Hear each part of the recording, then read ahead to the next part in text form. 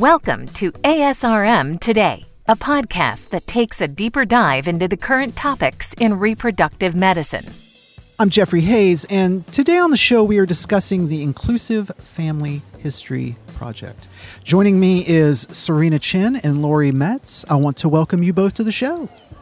Thank you. Yeah, thanks so much for having us today.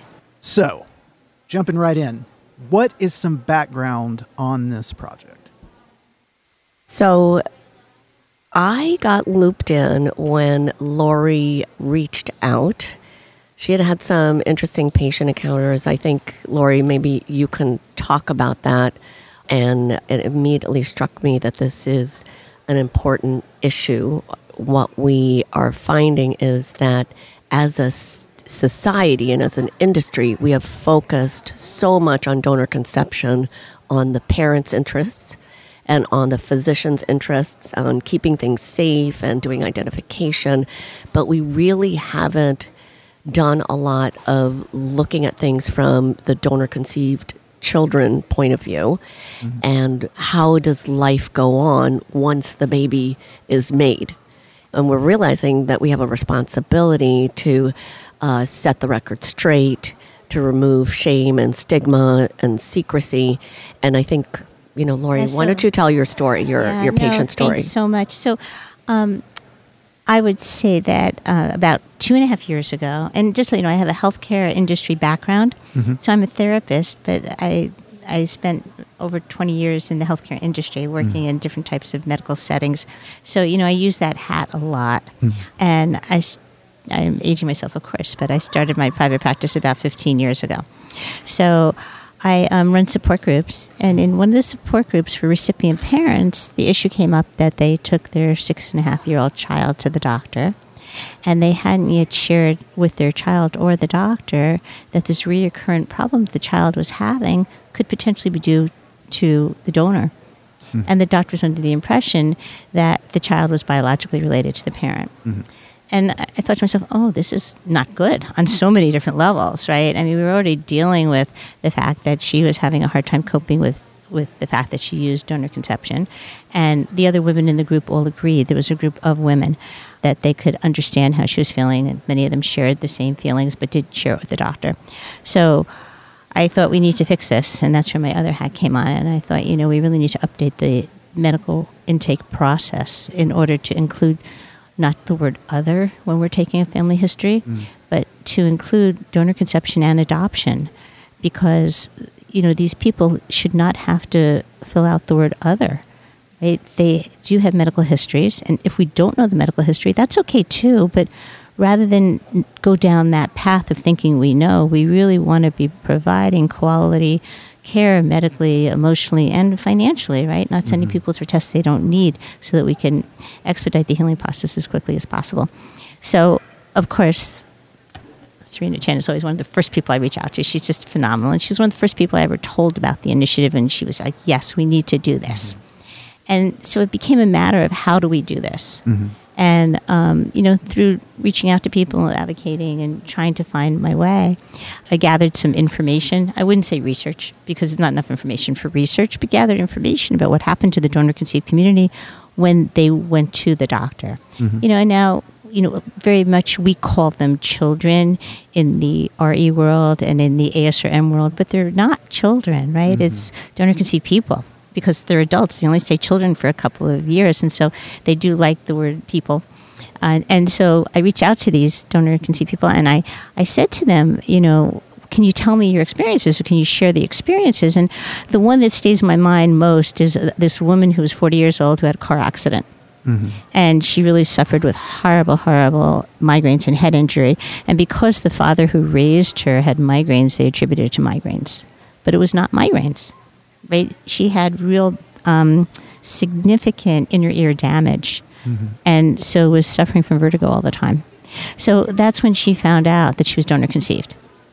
So if we could open this up in a way where it's destigmatized and it's able to improve health outcomes, and by doing it by changing the intake form and then the intake process, you know, the people will feel better about themselves. The doctors and the nurses and whoever else is treating at that point of care will have more information.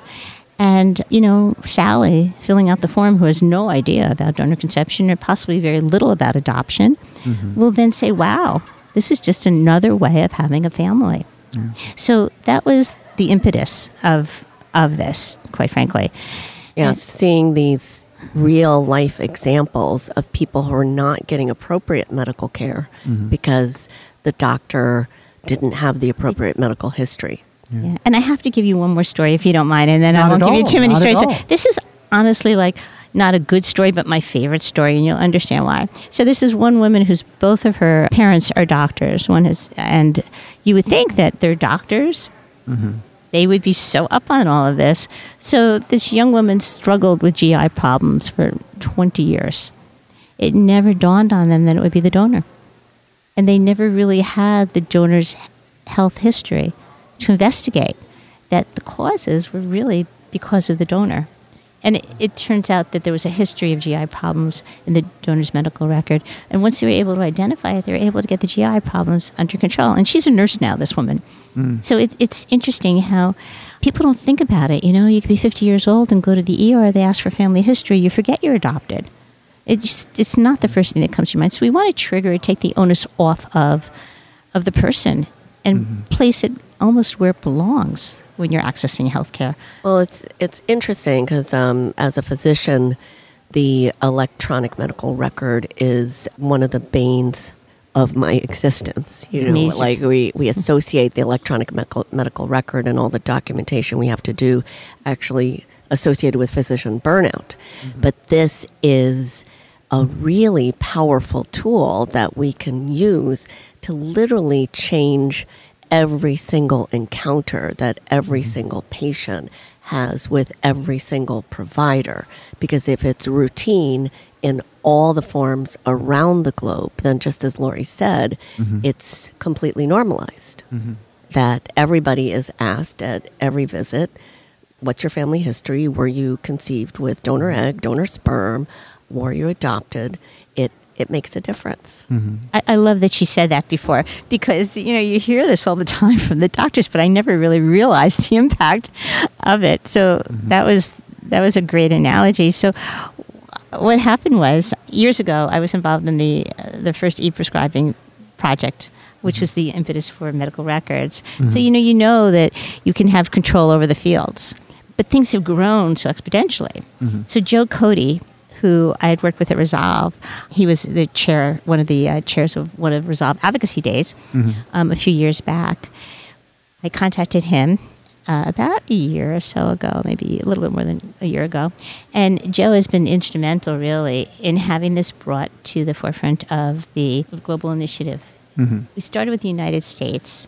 And what happened was, it was a combination of the timing being perfect and the need being there.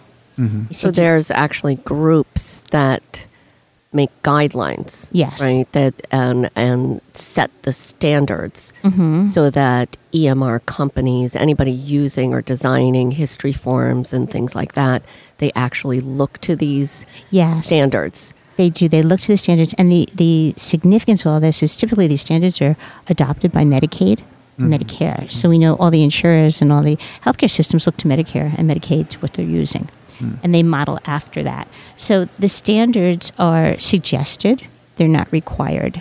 And so ASRM, of course, comes in so loud and clear, right? We need the doctors and the medical voice to say, well, let's include this in our record when it becomes available. So they were in the middle of meeting with the Global Alliance for Genomics and Health. I am so bad right now. GA4GH.org. Yeah. Thank you. Really bad at them. And we've met with them several times. They're really lovely people and very receptive and very open.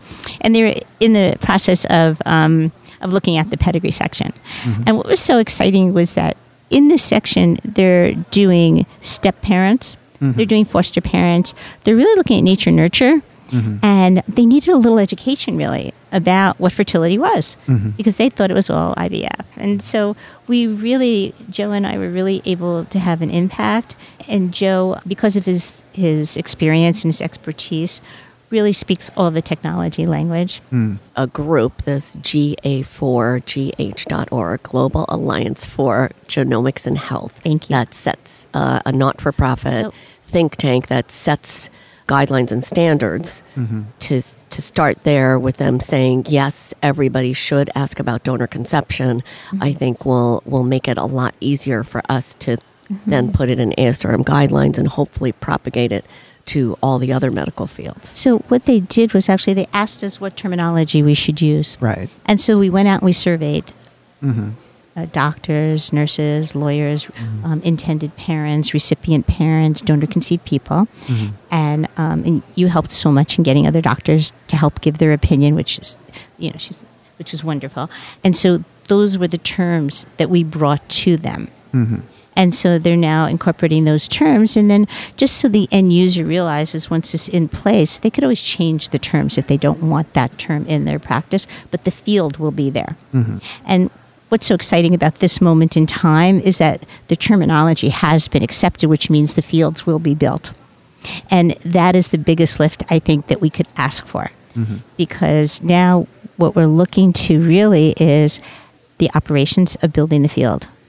And once the field is built, we're going to look to ASRM and people to champion this so that we can have hopefully large integrated healthcare systems, be able to adopt it because we need the adaptation there because as we were saying before, this all starts with ASRM, right? It starts with how the baby is created, but then the baby becomes, a child, and then they grow up and become a person, and they're going to go to a cardiologist. We're going to start with the pediatrician, the cardiologist, and we want them to ask. And so when you go into a large system, then what's going to happen with that large system is the chart is going to follow them through. And those are the doctors we really need to get on board as well for this effort.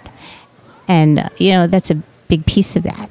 Yeah, by standardizing it in the medical record, we can literally change providers' behavior and thinking around this issue. Well, if advocating is sort of the first step, right, in making this happen, then what else can people do to help? Is there anything at this stage that people can do?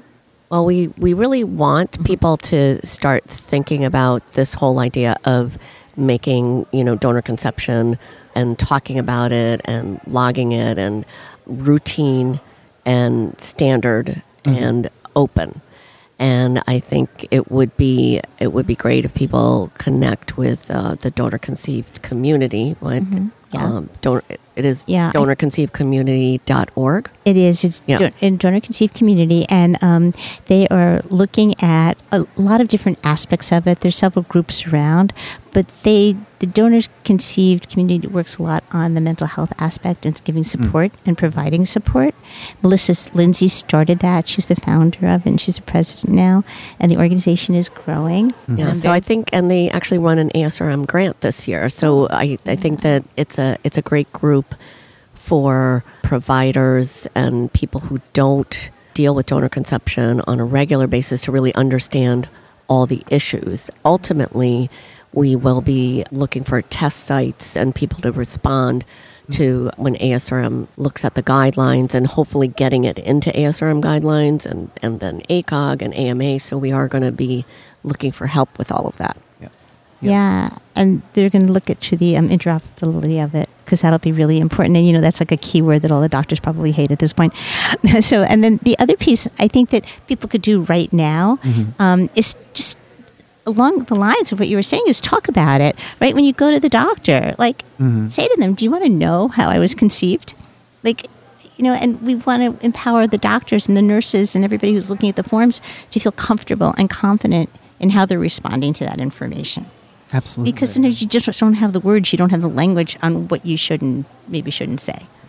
Yeah. So that's the other piece of what we want to work on really is just educating the professional community on this piece of it because it's huge. The technology is great, but if the human intervention doesn't match it, then we're not going to succeed. So we need everything to work together. So the timing of ASRM letting us do the soapbox today and talk about it is just perfect.